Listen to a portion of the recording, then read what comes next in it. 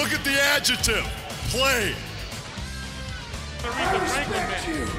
Booker, man. And I have half the brain that you do. Right. I told you. Oh, God. Now is the franchise going to take the Viagra?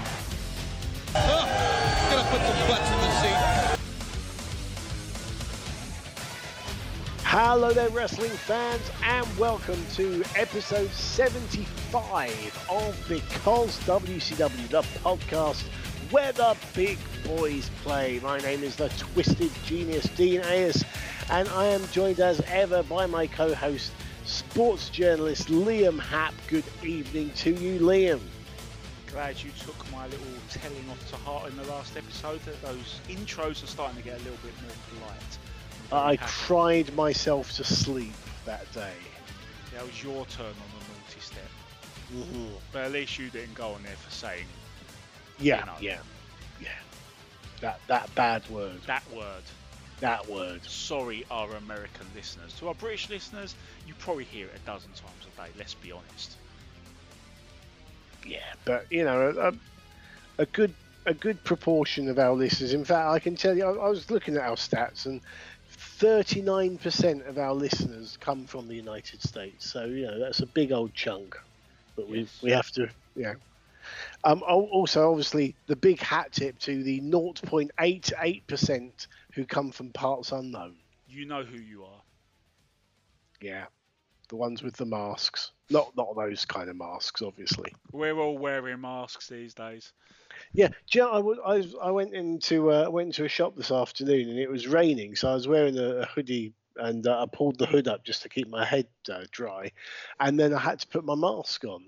And basically, the only part of with the hoodie zipped right up, literally the only part of me you could see were my eyes. And I just thought, if I had walked into this shop dressed like this a year ago, they'd have probably phoned the police. But now it's like, oh yeah, come in, sir.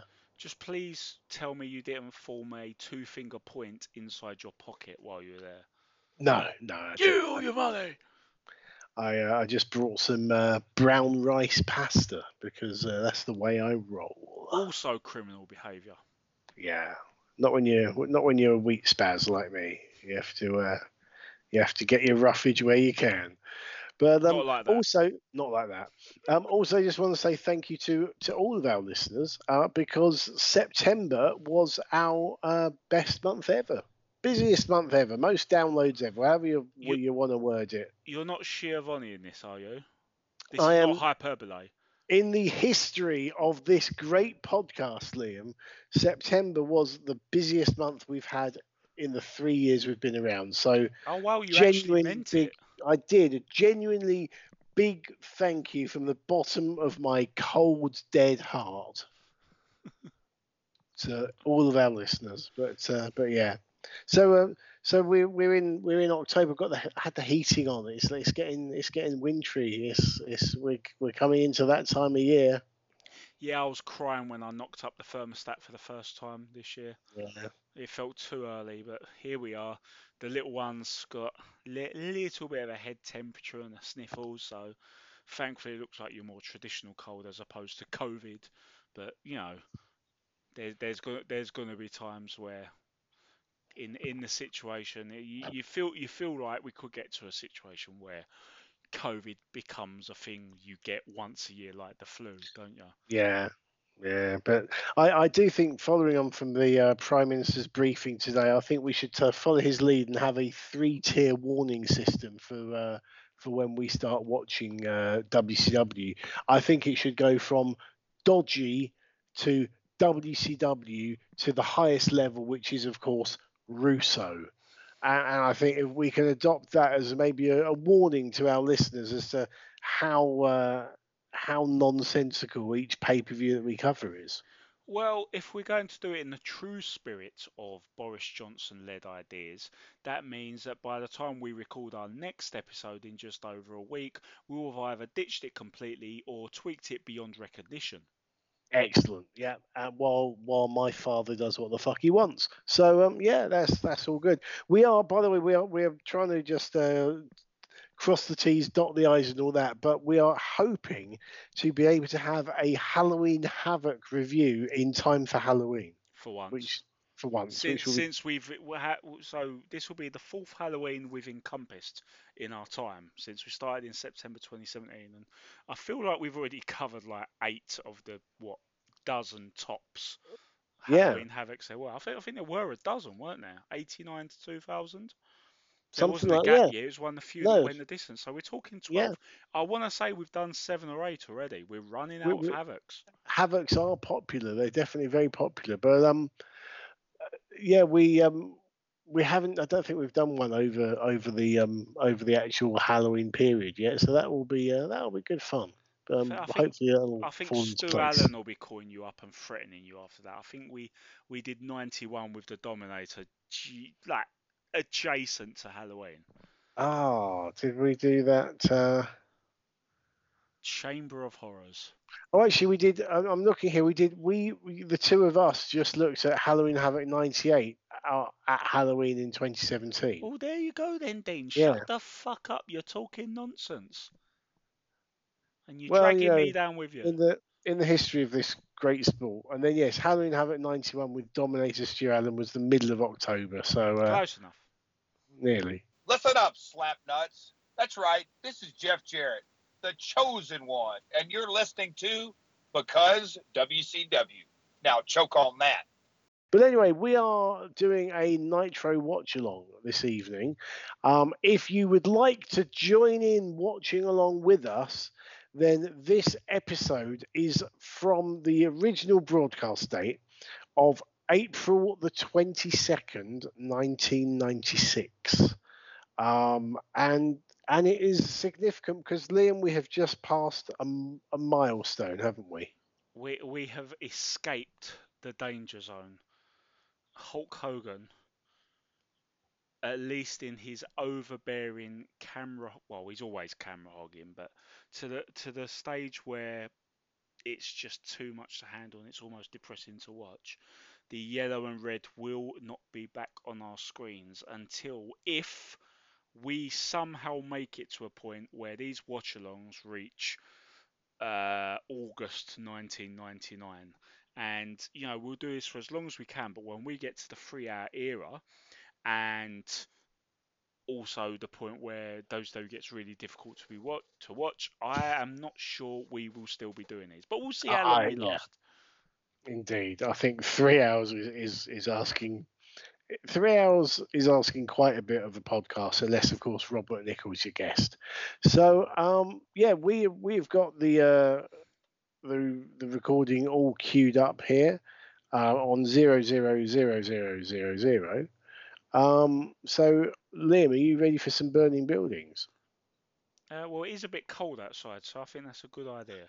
Fair enough. Then we will go in 3, 2, 1, play. There's buildings, and they're burning. They are burning. Oh, wow. Hulk Hogan has been set alight, or is that just how it plays off in my mind? Maybe. Explains the tan. I wonder if they change that intro once he turns heel. That would be interesting. No, he probably has it in his contract to be there at all times, prominent. This is true. Right, so how long before Bischoff has a pop at WWF? Because they are, as he's just said, the only live wrestling program this Monday. Well, there you answered your own question. That's far too subtle for Eric Bischoff. Yeah, not as belligerent as we know he'll get to, but it's still technically the first dig. Oh, for fuck's sake! What's that poor dog got? He's got his dog wearing like googly eyes on springs. That poor dog must be terrified. Yeah, you bring up a fair point, but I'll be honest, Dean, this is the first time I've actually laughed at the outfit. That is a funny visual. That dog is thinking, what's going on with my eyes? What's happening in front of me? And someone stop this torture. Also, Mongo is kind of gesticulating with his arms and nodding his head, going along with the points Bischoff is making at the minute. As he does so, he's moving the dog gently, and it's making the eyes bounce up and down. And that's also making me lose my composure.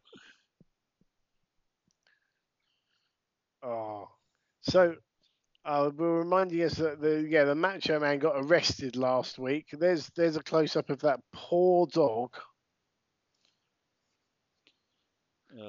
Has he got a cape on as well? I think. Yeah, Mongo's saying that his eyes are popping out the same way that the Macho Man's eyes are popping out, because if you've got your commentary bingo card ready, the Macho Man is crazy, Ric Flair is antagonising him beyond the point of sanity, and also, what is up with Sting and Lex Luger?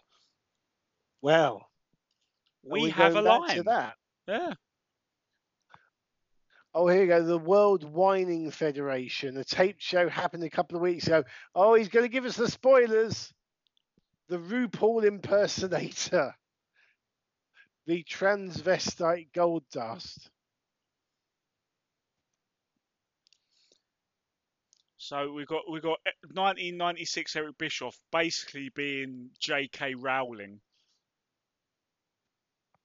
He's literally just read out the results of Raw. That is amazing. I'm sorry. I know we've heard it before. I know it's happened before, but it still just blows my mind. I mean, I know the Goldust character, unfortunately by design, brought out a lot of homophobia.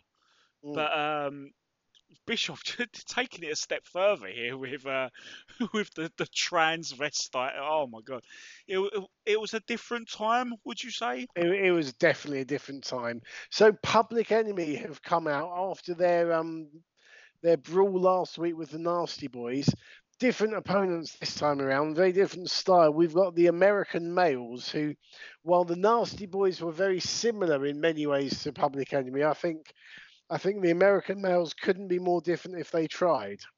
Which isn't a bad thing either, Dean, when you've got like the clean-cut, traditional American wrestling babyfaces and the down and dirty, brawling, cheating, weapon-loving Public Enemy.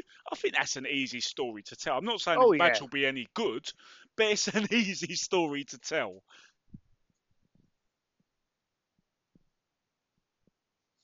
And we've started with the American Males being jumped by Public Enemy. Yeah. And we're also told that we've got Eddie Guerrero and Chris Benoit up next, which should be pretty good. Yeah, albeit maybe the third or fourth time on Nitro those two have gone at it, but hopefully it'll be another good one. I see Public Enemy have got the fake hockey jerseys again. Rocco Rock has 00 on his. I can't make out that number on Johnny Grunge's. Can you, Dean? It's 69, Liam. Nice. So yeah, typical start. Blindside from Public Enemy. Males have reversed it. Drop kicks and plungers. This is babyface wrestling 101. Yep. Although early 90s babyface WCW, I would have expected a couple of arm drags and a drop kick in there. There was a couple of drop kicks, but you're spot on about the arm drags. It's lacking arm drags. They loved their arm drags in WCW. It was clearly the first thing you were taught in the power plant.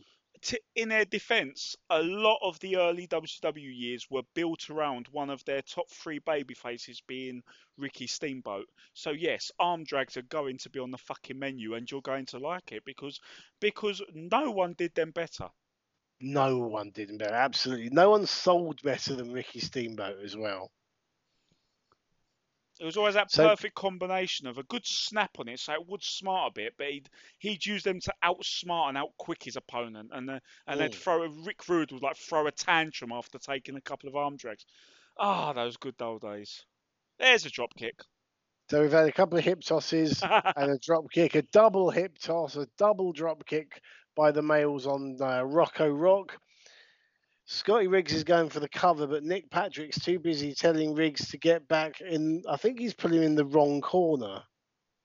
I'm pretty certain he's put him in the wrong corner. Okay, so we've not had an arm drag yet, and I'm sorry about that, Dean, but will you accept a few hip tosses in their stead? Yeah, that's pretty close, you know. That'll do the trick. Yeah, you know, if beef's not on the menu, then the lamb will do. If you ask Mum for an arm drag and she says we've got arm drags at home, what have you got at home? Probably a hip toss. Yeah. So have you ever heard the it was from years ago, the Eddie Murphy welfare burgers routine?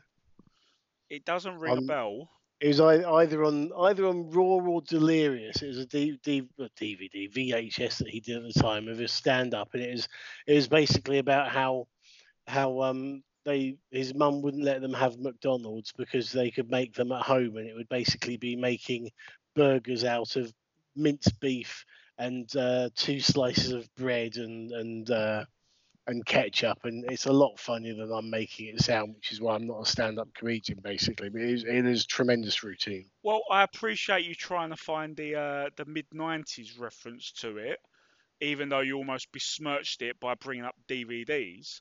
But yeah, in modern days, I don't know if you've seen it, it's actually become one of the more popular memes where people take a couple of pictures and do it with their mum saying, "Oh, we've got these at home." Ah, I have not, I have to say. You're missing out. Meme-tastic. So back in the ring, we've got Public Enemy now taking over on the males with some rough house tactics, some kicks and punches and chokes. Yeah, Bischoff is plugging the next pay-per-view Slamborees, talking about the Lethal Lottery and the 8-man Battle Bowl that the winners of the Lethal Lottery matches will enter. Something about Hawk and Animal being drawn against each other, I think. Now, wasn't that the one where they'd made it so unbelievably horseshit and hokey that like everyone that hated each other were drawn against each other, and tag teams were drawn against each other, and it was just too much the other way. Yeah, they had Macho Man and Ric Flair on the same team. What are the odds, Dean? Yeah, Because did you know that Macho Man Randy Savage is going insane because of all of Ric Flair's provocation? yep. He's a madman. I've been reliably informed about But a but hundred Liam, times. but Liam, what's going on with Sting and Lex Luger? What is the deal with them? Nice crossbody off the corner by Bagwell, gets a 2 count because Rock even makes the save. Famous last words, but this has been all right so far. It has. It's been a kind of just a paint by numbers regular tag match, you know. But the crowd are responding because those basic formula templates are basic formula templates for a reason. Yeah. And sometimes a show needs a bit of that. You know what? It does make me wonder what your diehard ECW fans would make of this, because while this is your basic tag match, it's a million miles away from what they were doing in ECW. There, the brawl all over the building matches, which were fine for main events, but obviously you wouldn't want in a mid card match or an opening match like this. So what they're doing here for the environment they're in is absolutely perfect. Yeah, I mean, here's the thing. Like, ECW fans kind of prided themselves on the fact that while they did get bloodthirsty and love a barbed wire match and table massacres and things like that, they also pride themselves on the fact that, the guys like the Scorpios and the Guerreros and the Psychosis and the Rays would be in there doing great matches. They, they were the first set of fans to really openly talk about how they wanted a good show, the same way Yeah. a booker would try to put together a good show and manipulate the audience. So you would think that they would be smart enough to know that this is absolutely the right thing for them to be doing, especially a week removed from the Nasty Boys brawl. I don't think they would be. I think they would be blinded to thinking that WCW have taken our guys and making them do this now or something. That was how it felt to me a lot of the time. In the same way that a football team supporter only thinks the goal was offside if it went in past their keeper. And Exactly. it's fair game if it means they get a goal and they get trophies and stuff. Yeah, Yeah. it sounds about right. It's the same sort of ridiculous tribal entitlement, isn't it?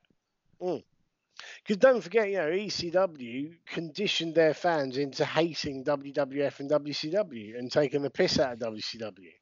Oh, absolutely. And they they get less of a thing about it because obviously that's the only thing they could do to survive. Whereas if a big company does it, it comes across as much slimier. Yeah. Okay, so we have had a really kind of cheap DQ finish where they've thrown Scotty Riggs over the top rope, and that ridiculous WCW rule of a disqualification for throwing your opponent over the top rope has happened. And they've now set up Riggs on a table on the outside, and I think we saw this last week. The drive-by. The double drive-by where Rock lands on top of Grunge, and they both go through the table on top of Riggs. Mongo has admitted he has no idea what that move is called, while Bobby Heenan has offered up Public Enemy Buffet. Excellent. What's their job again? Yeah, I'm almost certain. Like, by all means, correct me on social media because WCW, by the way. If I've got it wrong, but I'm almost certain that there was a move that they used called the drive-by, and I believe it was that. Well, the drive-by in ECW was going off the top rope through a table. I think it was just Rocco Rock on his own. It might, but that's I think like it was a double drive. team, but I'm not sure. I stand to be corrected, absolutely. But you said, it was that move basically. But off the top rope. Because with ECW, weapons were so fair game. You had finishing moves like the Van Daminator. Yeah. So, yeah, Benoit Guerrero next, it seems, just as you said. So you think this is the third time they've met on Nitro? I've not got an exact count. They've definitely wrestled at least once or twice before. Yeah. And you see, this is the interesting thing with this, because obviously pre-Nitro, as we discussed in that episode a few weeks ago with Finley Martin, that Nitro changed the face of TV by having all feature presentation matches and no squashes. So by that nature, you are going to get repeat matches, and not just like build rematches from an angle, but actual just people happening to face each other sort of randomly more than once, if you see what I mean. Yeah. I'm just waiting to see how long Mean Gene can go here without being lecherous. He has two young ladies, one either side of him. He's talking about the lethal lottery, so this may be the drawing. I think he said, yes, the names for the first round. So did we have more than one round of this? You might be right. It's been... Oh, here we go. Hugh Morrison Meng versus Barbarian Bobby Walker. Well, that's going to get pay-per-view buys, isn't it? Oh, yeah. I mean, I should do my Graham Kelly voice, shouldn't I? Hello and welcome to the FA Cup draw. Oh, we got a tag team together. Scott Norton and Ice Train. And they'll face Stevie Ray and Big Bubba Rogers. Yep. So apparently those ones were already done, and now they're going to do the rest in public. That doesn't look shady at all, does it? Not at all. It's all in an envelope. Apparently Mean Gene doesn't know how to open an envelope. Ric Flair. And obviously we don't see the envelopes because he's just reading out the names he's been told rather than anything else. Well, there you go. Flair and Savage teaming up, as you said, and that's got a big pop. And yeah, I mean, and Arn Anderson's on the other tag team.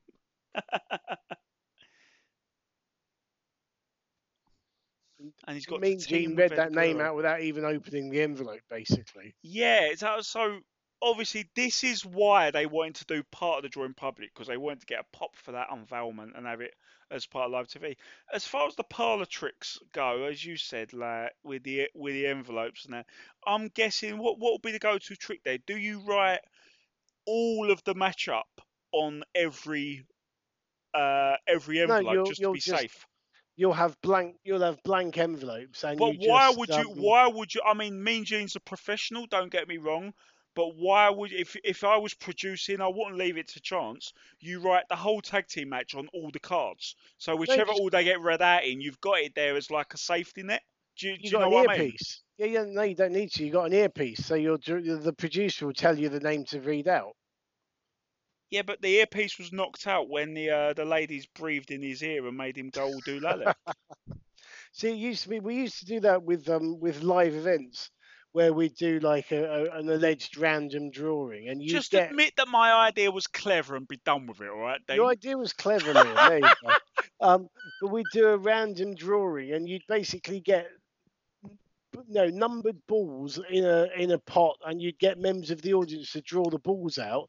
But you would just say, right, Liam, you're the first wrestler out, and Dean, you're the second wrestler. So whichever number someone draws, whatever the number is, the first number drawn out, you say that's you, and the second number drawn out, I say that's me, and that's how you work it. That would be the lamest start to a Royal Rumble in wrestling history, by the way. How would we get through that first 2 minutes? With great difficulty. I just realised something, Dino. Eddie Guerrero just happened to be drawn for Slamboree, where he has to team with a horseman and wrestle against a horseman. And would you Adam and Eve it that his match right now, after the draw, that was already announced as happening before the draw, happens to be against a horseman? Crazy. Oh, did you talk about arm drags? Did you see the snap on that arm drag? Backstage, the two of them were clearly thinking, what the fuck are they doing, the males? Hip tosses? Will Sherman's done. Yeah. But my God, the snap on that arm drag, I've literally never seen anyone go over that quickly. Tell you what, that was a blur. Yeah, they have just paid tribute to both of the things we gave Steamboat and Rude credibility for. Both as you said, the snap, the intensity of that arm drag, make it look like it does take something out of the guy receiving it. And Benoit did a pretty good job of just looking really incensed and embarrassed and showing up like Rude always used to and other heels always used to. Yeah, and he's just taking Guerrero down with a hair pull. And if our old friend Alan Cheapshot is watching or listening to this, please make a gif of that arm drag. That was sensational. Make a gif of the arm drag and actually show up to record a podcast with us. If anyone is wondering why that old episode, The Great American Bash 1990, was a two-man with no guest, it was going to be Alan Cheapshot, but he pulled out at the last minute, and we were like, you know what, we want to do an episode. So we've already watched the show. We've already endured El Gigante wrestling. Hey, yeah. That should no one should ever have to watch an El Gigante match without some sort of compensation, some sort of productivity at the end, or just alcohol. Or alcohol. Alcohol's a good shout. Yeah. Why have I not got drunk for half of these episodes? I think we need to for the Russo ones. Beautiful head scissors, kind of modified Hurricane Rana from Guerrero. Yeah, and that gets a good pop from the crowd as well. They aren't too familiar with this style of wrestling, are they?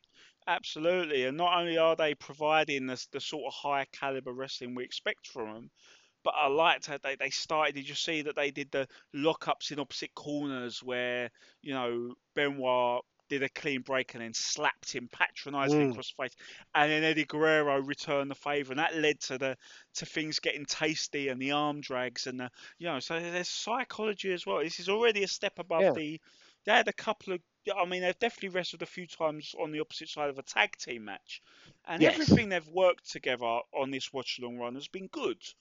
But I mean, this is they're putting a little sauce on it now, which I like. Yeah. I mean, we just had their Benoit, beautiful German suplex. Benoit trying to do just a side backbreaker onto Guerrero, and he was like blocking it just by dead weighting himself and then grapevining the leg, and then he switched it and did a belly to back suplex on Benoit, and just little touches like that make it look legit, really. This is what Benoit was great at, and obviously we all know what happened with him and why he's never going to be in a Hall of Fame and all that kind of thing, and totally appreciate that. But talking just purely about what we're seeing in the ring here, he was a master of making what he was doing look real. You could have someone walk into a room who wasn't a wrestling fan, watch that, and not tell you it was all a load of bullshit, basically. Well, ultimately, that was the whole thing. The bottom line of the tragedy was that the very same things that fueled his passion and made him so good and made him work so hard were the things that made him abuse drugs and take too many bumps to the head, and it all added up. And it's changed the way people think about hard workers and desire, if you think about it. But you're absolutely spot on with what you said about fighting over a move. If you think about, not only would I like to see more wrestlers do a little bit more of that for realism's sake. I mean, surely, and you know this as the guy on the inside, Dean, wrestlers would probably buy themselves extra time to plan stuff out, extra time to catch a breath, if they did little things like fighting over a hoist and things And like less, that. yeah, and less bumps as well. It's Oh, and Benoit gets the pin with a kind of a cradle, but he was holding the ropes in the corner. So ironically, the sort of thing that the lovable rogue Eddie Guerrero from WWE would do, but Benoit gets the win and then immediately throws up the Horseman sign.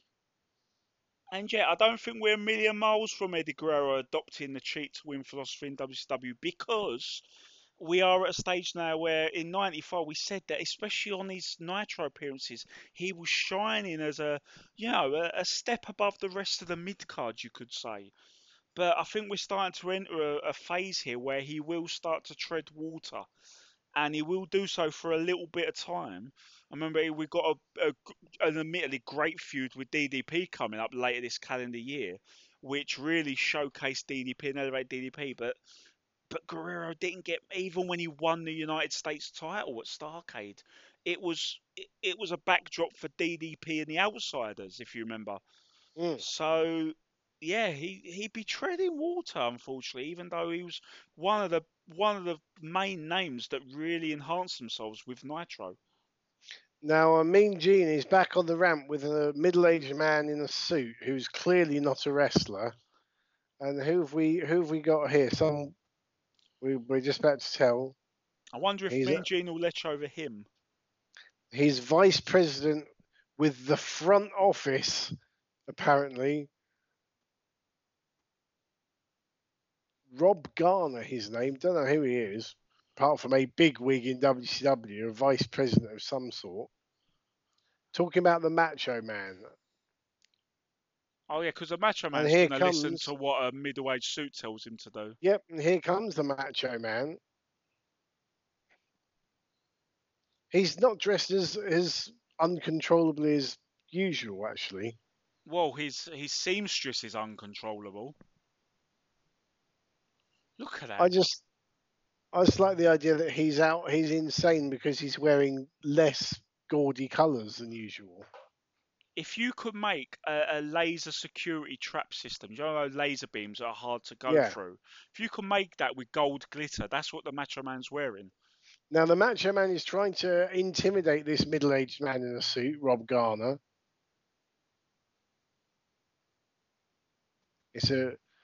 He's got to behave himself, or the ramifications to his career will be severe. Just before I could mock him for using ramifications and cease immediately, Macho Man's straight on him. Talking about the guys at City Hall. What is this? An old episode of the Spider-Man cartoon? I don't know. Ironically, he would appear in the Spider-Man movie about 7 years after this. He would. He's going to do what he wants to do when he wants to do it, and no one's going to stop him. I'll beat City Hall and then I'll blow it up. So I think that's actually, these days, that would be a threat of terrorism. Yeah, basically he's responding to this really wiry middle-aged bald man with threats of terrorism. Yeah.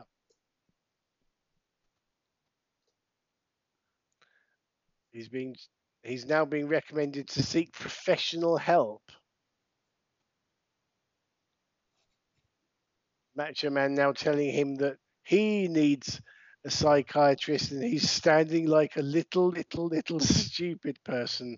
And Rob Garner is now rolling his eyes. He's now threatening to slap this man. And he's really not conveying any fear. Not really. The only person who's really playing his part well here is Mean Gene. Yeah, Bless because him. I always felt that Mean Gene was much better at handling when a wrestler gets belligerent or aggressive with him.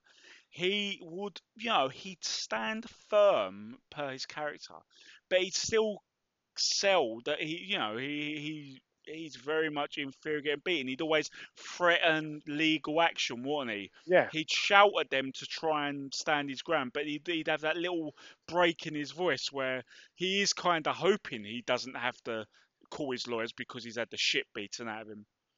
Yes.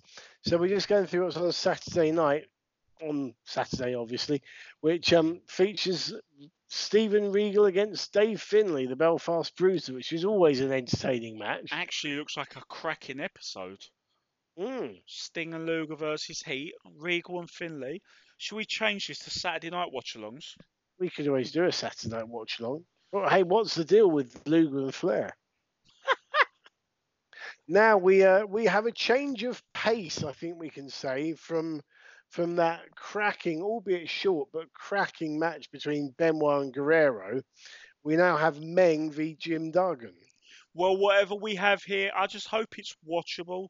I'm not expecting a 4-star match, but if these two guys can just entertain and not outstay their welcome, this episode's on a roll so far. Yeah. Come on, don't let the pass-fail system down, fellas.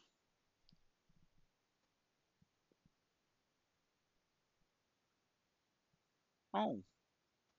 So yeah, you heard that as well. Yeah, we've got our main event, which is Flair and the Giant v Luger and Sting. Whoever wins, it's all the belts are on the line. So if Luger and Sting lose, then Flair and the Giant become the new tag champs. Or if Flair gets pinned by Luger or Sting, one of them will become the world champ. Apparently the TV title's in the mix because Luger's got that at this moment in time. He has. All the belts are on the line, which basically means it's going to be a schmoz clusterfuck DQ finish, obviously. It also makes Jimmy Hart the smartest manager in sports because he's got one on each side. Well, not just that, but his main charge, I suppose you could say, looking at recent things, the Giant, is not putting anything on the line. He has nothing to lose and everything to gain. Unfortunately, what he would gain is about £200 in the next couple of years. Because when he was at this 95, 96 shape, he was fucking awesome. Oh, he was phenomenal. So Duggan has started out pretty the proverbial house of fire. Yeah, pretty heavy duty on Meng there, who is sporting a tremendous mullet. As ever. I wish he didn't get rid of that lumberjack outfit he had on for the actual lumberjack match. Oh, that was tremendous. Ago. The world's only Tongan lumberjack. Or that great big ridiculous mask he wore on an early episode of Nitro. Do you remember that? Yeah. Oh, more tranny bashing. Yeah. Transphobic Eric Bischoff. And you referenced at the last watch-along about the whole Goldust and Savio Vega title controversy, and he basically said, yeah, Goldust got his belt back from Vega, no big deal. Yeah. It was a different time. Different time. So yeah, we're still hyping this main event. All the belts. Yeah, so Flair could become the world tag champion to go with his world title. But you're absolutely right, Liam. The only person who hasn't got anything to lose is the Giant.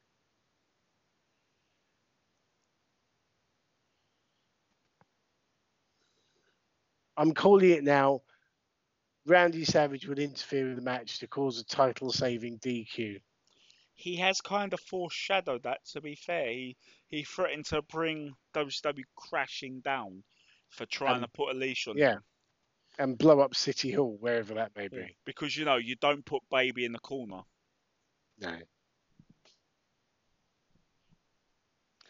Oh, and apparently Bischoff just said the Hulkster will be back on Nitro pretty soon, but he wouldn't be. Not for a good few months. He wouldn't be, yeah, thankfully. I mean, let's be honest, he has officially run out of people to trounce in a mindless fashion. But does this also mean that we're not going to see Kevin Sullivan dress as an old lady any longer? Oh, don't say that. Please say it ain't so. Maybe, is he on Cameo yet? Maybe we could get him to do a cameo for the podcast, dressed as an old lady. Specialist website. Kevin Sullivan dressed as a granny.com. Yeah. Total subscribers 2. OnlyFans.com/Kevin Sullivan dressed as a granny.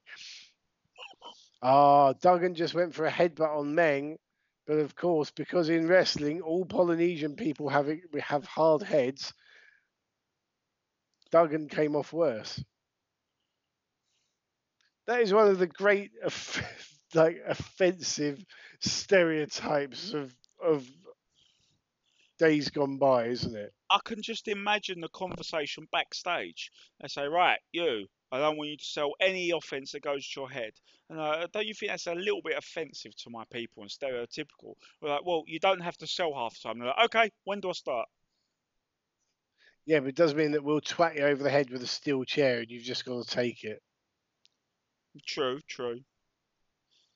But then it was a different time and everyone was stupidly taking chair shots to the head. Unprotected. Very true. Were you yawning Very or mocking me? I was yawning. I do beg your pardon. Remember, everyone, this is unedited. Yep. This is live as live can be, folks. This is Baddiel and Skinner unplanned, only nowhere near as funny. Over on the other podcast, which was taped 2 weeks ago. Yeah, they talked about paedophiles. It was boring. Don't listen to that rival podcast. Listen to us. So we got the old nerve hold and putting the arm up and down twice, and you know the routine. This is basically classic WWF TV match with two WWF veterans. Big elbow from Meng, which misses. I've got to say it's. I think we might need the main event just to secure the pass for this episode. I mean, this isn't terrible, but I've got no interest in watching it. No, I would like to have a clean finish because so far we haven't had a clean finish in either of the matches, and we're not going to get one in the main event. That's guaranteed. I think Duggan's getting ready for the 3-point stance. This brings up an interesting point. Do you not consider a heel winning by holding onto the ropes a clean finish? Well, it's not a clean finish, is it? By the very nature that they hold onto the ropes. But it's not the sort of gimmickry that actually, if we're talking about it from a outside looking in, you know, no fourth wall required. Duggan's got the 2x4. But if we're looking like that, it's kind of, it's not like having loads of people run in and get involved, is it? Oh, I think we might have a finish here. Oh no, his foot's on the ropes. It isn't the same as having a load of people run in, but it's still a way. You know, it's a win with an asterisk that protects the babyface. Yeah, I suppose it depends on the context in which you're looking at it. But where we're looking at, like, we want satisfactory finishes, I'd argue it was a satisfactory finish. It's not like we were robbed. We watched two guys have a good match on TV, and they have given us reason for. It was a satisfactory finish, but it wasn't clean. Just like that wasn't. I mean, it's again. This is such a weird finish that suddenly putting a bit of tape around your wrist makes it as if you've got a knuckle duster on. Yeah. Speaking of unsatisfactory finishes, the Virtuous babyface has just. He's done the sort of multi-dimensional cheating that Eddie Guerrero will do so well in later years.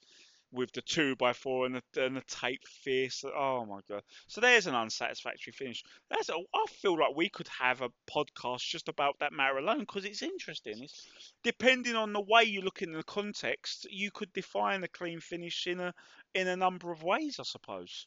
Hold my calls. Mean Gene is back with another draw for the Lethal Lottery. Oh, we've had a few more names that weren't drawn live. Alex Wright and Disco Inferno v Earl Robert Eaton and Dirty Dick Slater. Is this the first teaming of the Dancing Fools? I think it will be. Oh, here's Mean Gene asking if they've got anything planned for after the show. Herculean effort from Mean Gene. He made it until the second segment with these girls before he really leched it up. That is a great showing from Gino. Yeah. I'm hoping that we've got 4 envelopes left. Are you suggesting that this is not on the up and up? Well, you know, Lord Stephen Regal. Dare I even hint that this may not be a genuine draw? Oh, look at he's that. he's teaming with the Belfast Bruiser, his old historic rival, and the man he's facing on Saturday night. What a coinkydink. I'm guessing there may be a big name in this draw as well, which is why it wasn't one of the ones that was done mysteriously backstage. Yeah. Oh no, it's just VK Wall Street. There is one more name. Oh my god. The nervous laughter on the girls. Hacksaw Jim Duggan and VK Wall Street against Regal and Finlay. Blink twice, ladies, if they're against you. They look extremely uncomfortable. It was a different time, Liam. Oh, main event time. Yeah. So it's the Giant and Ric Flair, the world champion, against the tag team champions, Sting and Lex Luger. And Luger, of course, is also the TV champion. So, what is the deal between Sting and Lex Luger, Dean? Well, it's hard to say, Liam. Apparently, according to Bischoff, the C in WCW stands for commitment, which is news to me. So it's World Commitment Wrestling. Well, it will be 3 years from now in the timeline when they commit Ric Flair as WCW president. I did enjoy that. It was daft as anything, but I did enjoy that. If we're going to ask what the deal is with any given tag team, sure it'll be the duo walking out right now, Flair and the Giant. Given that they have fallen out and made back up, I don't know how many times. If we're to also include the Horseman Dungeon of Doom makeup and breakups in general, it's a lot of on off on off on off on off on off on off on off on off on off. So we've got a plentiful entourage. We've got Woman, we've got Elizabeth, we've got Jimmy Hart, and there at ringside is Deborah McMichael again, and a man with a beard and another tremendous mullet, and a poor police officer trying to hold the baying mob back. Yeah. From Deborah's looking increasingly fed up with each week she does this, whereas Flair's doing more and more. This time he actually took her hand and kissed it, so he's turning the screw. And there's a threat from Mongo. So I mean, on the pacing front, they're doing a good week by week story here and building it up. Woman looks pensive. Story. Oh, here's Savage. Oh, Savage here already. I was going to say, Woman looks pensive, like she can't wait to cheat. But Savage is Elizabeth reacting in any way at all? I strongly doubt it. But at least it's not her job to put the handcuffs on this time. I was just about to say, I was just about to say, watch and learn, Liz. Watch and learn. Flair is stamping on Savage's head while he's being handcuffed by cops. Tremendous. He is such a dirtbag. Absolutely tremendous. Stamping on his head while he's being arrested and Can't defend himself. If they had, in early '96, if they had made Nitro a solid hour of Ric Flair and Woman just cheating in various ways, I feel like they would have won the ratings war a lot sooner. And he's now back over to Deborah to just do a bicep pose in front of her. And that poor lady who was just harassed by Mean Gene is holding Flair's robe. You think of Flair's Flair has gone into full-on shithousery mode, hasn't he? Well, yeah, that phrase is a lot more common now, and it's perfect for him in this situation. I was just gonna say, like, the big reputation he has in retrospect as the dirtiest player in the game, and people think of, you know, the cheating, the clipping the legs, the pulling the ropes, the pulling the tights, all well and good because he was great at all that stuff, but it's easy to forget that just the little things he did. He wasn't just dirty from bell to bell. Oh yeah. Now Luger's come out full-blown babyface, slapping hands, and he's only got the tag belt with him. He hasn't got the TV title on around his waist.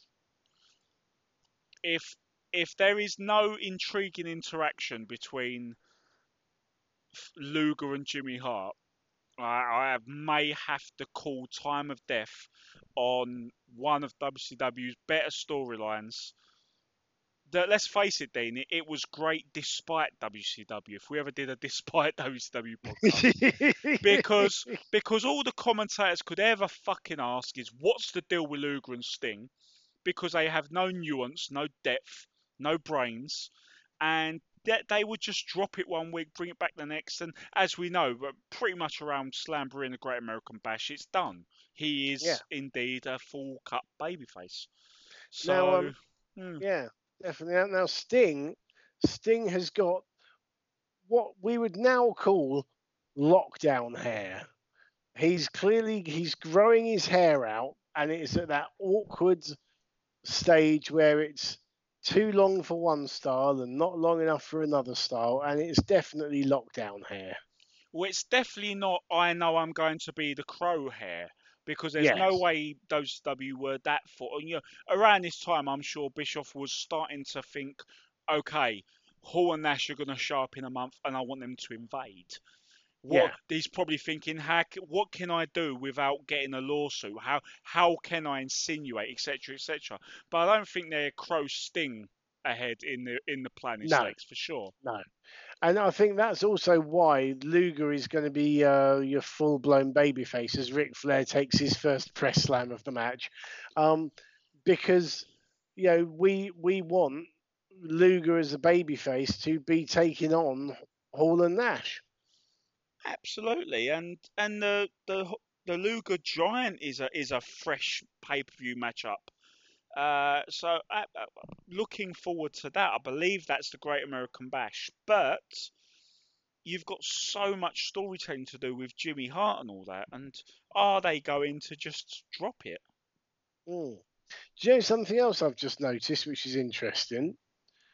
I haven't seen any planted Hulk Hogan merchandise in the front couple of rows. Well, if he's not there to whine about people not wearing his merch, I suppose you don't feel so incentivized to throw a bunch of it out to the first few rows. But I think that's probably a sign that he's gone for a good while. Well, if he's actually on a set filming, he's not going to be going, they should be cheering for me, brother. I'm the star, brother. Yeah, but when Poochie's not in the room, after flexing his modest muscles compared to the other guys on the roster, Flair Flair turned around and watched Luger posing and sold it like he was being hit. He's on the good cocaine tonight, Dane. Oh, he even coming down the aisle, he was on one. This is a masterclass in exactly what Ric Flair is and what Ric Flair does. And don't forget, of course, if Flair gets pinned, he loses the world title, which does make me wonder why the Giant wouldn't just want to try and pin his own tag team partner. And I've got to say as well, Sting's on fire tonight. He is. The offense is is high energy and crisp.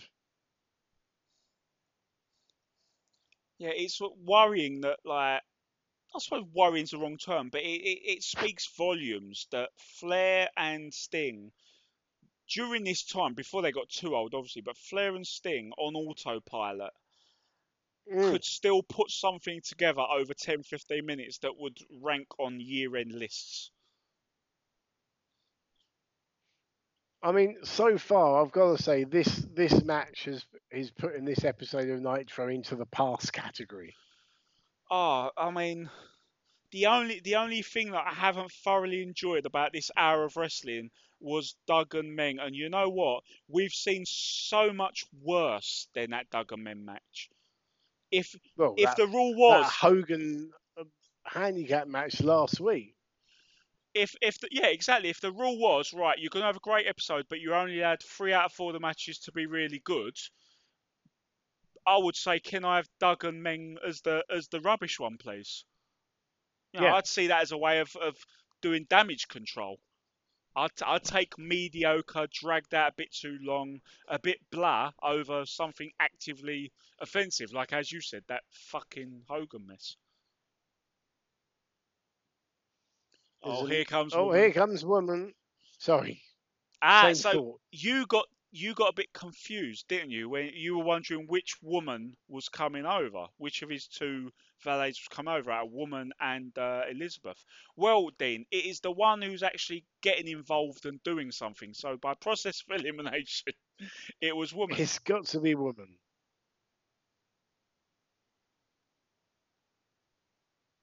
And now Giant is just standing on the chest of Sting and then tags out to Flair.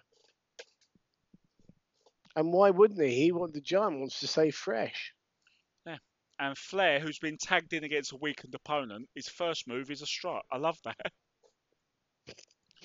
What better way to say, yeah, I've got him?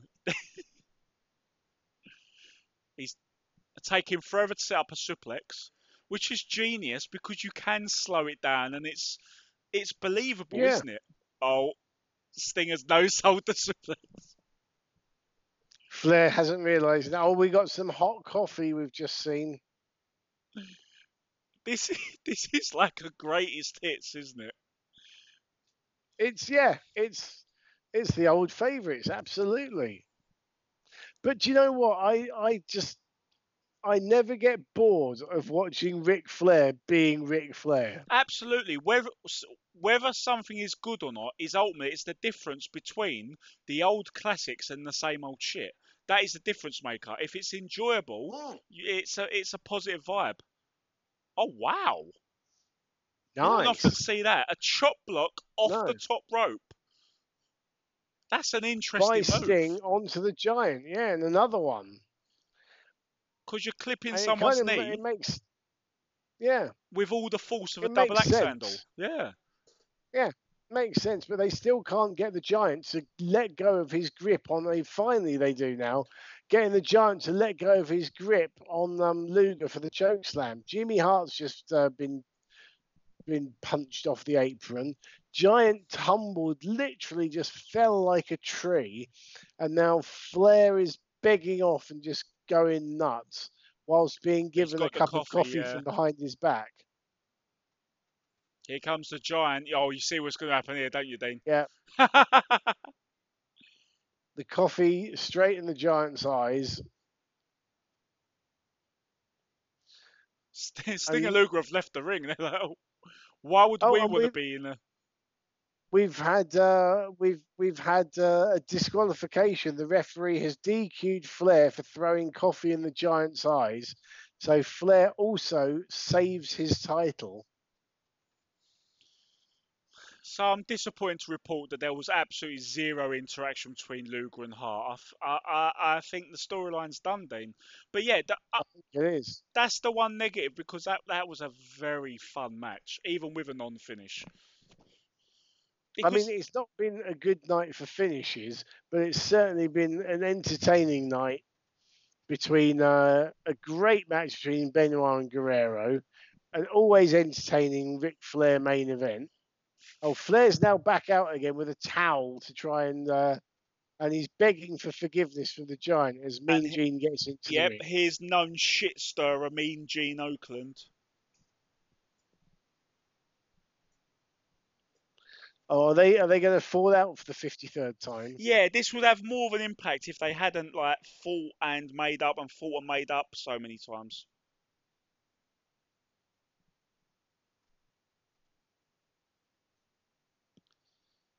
So Flair's left before he can get slaughtered.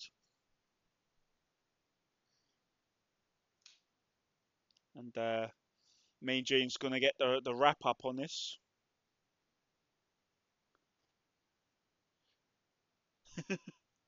Shouty Giant.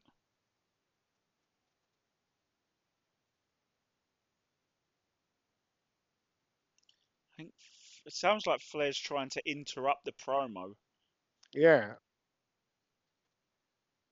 But he said the coffee burned, but it lit a fire under me. Flair's got the mic and the broadcast position. He tried to apologise. And now Flair's mad. From the safety of the commentary position on the other side of the arena.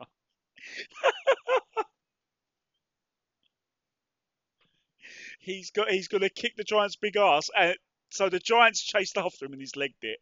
Flair just before the words have even come out of his mouth, just gets the hell out of there. Ric Flair tonight was a one-man hour of television. One man display of shithousery as Bobby Heenan literally hiding behind the desk.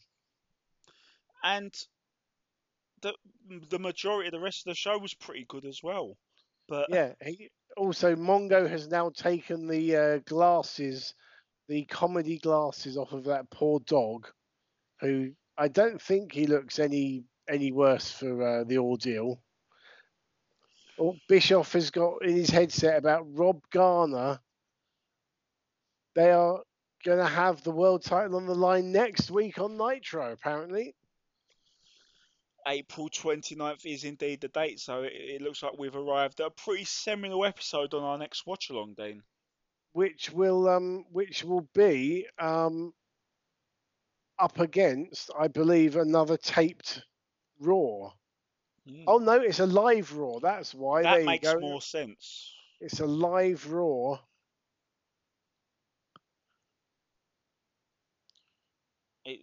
Bischoff's still acting like he's listening to information. I don't know if he's got an announcement. Meanwhile, Bobby's just going on about Ric Flair making bad decisions because now he's got an extremely angry, slightly burned Giant chasing after him. So, next week. World heavyweight title on the line. Maybe that's what he was getting confirmation of. But Flair accepted it while being all big and tough from afar. Yeah. So next week we've got Luger and Sting defending the tag belts against Harlem Heat, which we're already seeing on Saturday night. So you'd imagine that's a rematch from Saturday night. And we've got a parking lot brawl between Regal and Finlay. So ahead of their teaming up. So we got a hell of a show. Can we just do the next episode now? I'll tell you what, I'm very happy with what we had tonight. It's interesting that you said, Dean, about the finishes being the one area that left a lot to be desired. It's funny, we've just had I think we can both agree that was maybe one of the better Nitros we've covered so far, and we've done, how many have we done now? Is this 32? This is episode 32 of Nitro. So, given that there was 300 in total, we're still quite early on, but that was one of the better episodes, I thought. And have you noticed that there has been a bit of a discussion, debate on social media that, because a lot of wrestling fans get ridiculously tribal about All Elite Wrestling and Dynamite and whether or not they're doing a good job, and whatever you think of Dave Meltzer's been posting these actual data and statistics to say, look, they're very happy with this, they're breaking records there, everything's going pretty well, they're happy with what they're doing. and people go, oh no, and there's become this big thing at the moment. The current wrinkle is that there are too many silly finishes on the matches on the TV show. And not only did someone point out that there's actually only been, I think there's only been like 5 non-finishes in a year of Dynamite apparently, which is quite impressive. Okay. But you take this example where we've had, tag team match opener, no proper finish. As we said, mileage will vary, but it was a cheat to win in the second match. It was a cheat to win in the third match, and it was thrown out. So two cheat finishes, 2 thrown out matches, and yet that was a fantastic hour of television. Because if you deliver when you're behind the paywall, and you're telling a consistent story, the Sting Luger thing gets my goat. But if you're telling a progressive story, which they are on some fronts, Flair Giant, Flair and Deborah, there's a few things going on. The public end and the tag rank seem to be going all right after being a bit weird at times. Yeah. So as long as you're keeping it ticking over, no, I don't think you need to deliver 4-star matches or match finishes. It's about entertainment, and I mean that tag match wasn't the best tag match you're ever going to see in your life, but it entertained, and we knew what was going to happen half the time. But we've said this before about other Ric Flair matches. Flair at this point in time is so good at what he's doing, is so comfortable in his own skin that he is just entertaining from start to finish. And just tremendous stuff, and booting Savage in the head while he's being arrested, and calling out the Giant, and then fleeing within seconds. It is brilliant stuff, and it's all leading up to you wanting to see Ric Flair getting his comeuppance. And now you're going to tune in. The idea is you're going to tune in next week, not worry about what the live Raw is. You want to tune in to see Ric Flair defend his title against the Giant, to see if he loses it or not. Yeah, and it's a heel match, but it's threatening to be a pretty fluid transition from one heel to another, which doesn't happen often. And obviously they're going from their old faithful, their reliable workhorse Flair, who, as we said, he's brilliant, but they're always looking to make new stars. Flair knows how to at least try to make new stars, and this is going to be the moment. After they had that, you remember that title match from a few episodes ago. They had that title match and it was a non-finish, but everything about that first match was like, the Giant looked the business, and Flair really helped with that. So we did ask, would that lead to them doing it again, but pulling the trigger on it, you could say. So next week we'll get into more detail on that, but it's interesting how they're making the heel transition work. And also we'll get into more detail next week, because I like the fact that we've got a heel via heel for the world title, because it just makes the world title look more legit. But we'll talk about that on the next time we do the next episode of Nitro Watch Along. But we'll be back. All going well, we'll be back with a pay-per-view review very shortly in time for Halloween. If you do like what you are hearing, please do subscribe. Please do spread the word on social media. We've had some lovely comments from people. Someone recently just said that they'd listened to our tribute to Big Van Vader, which I think we recorded about 2 years ago. But once they're out there for people to watch whenever they want to, to listen to whenever they want to. So always appreciate good feedback from people. But you can reach us on Twitter at BecauseWCW, Facebook.com/BecauseWCW. You can subscribe, as I said. All of our back catalogue is on becausewcw.podbean.com, but you can also find us in all the good places that you get your podcasts from. So we will wrap it up for this episode. Thank you very much for downloading us. We'll be back very soon. So on behalf of Liam Happ, this has been the Twisted Genius saying thanks for listening, and I'll see you ringside.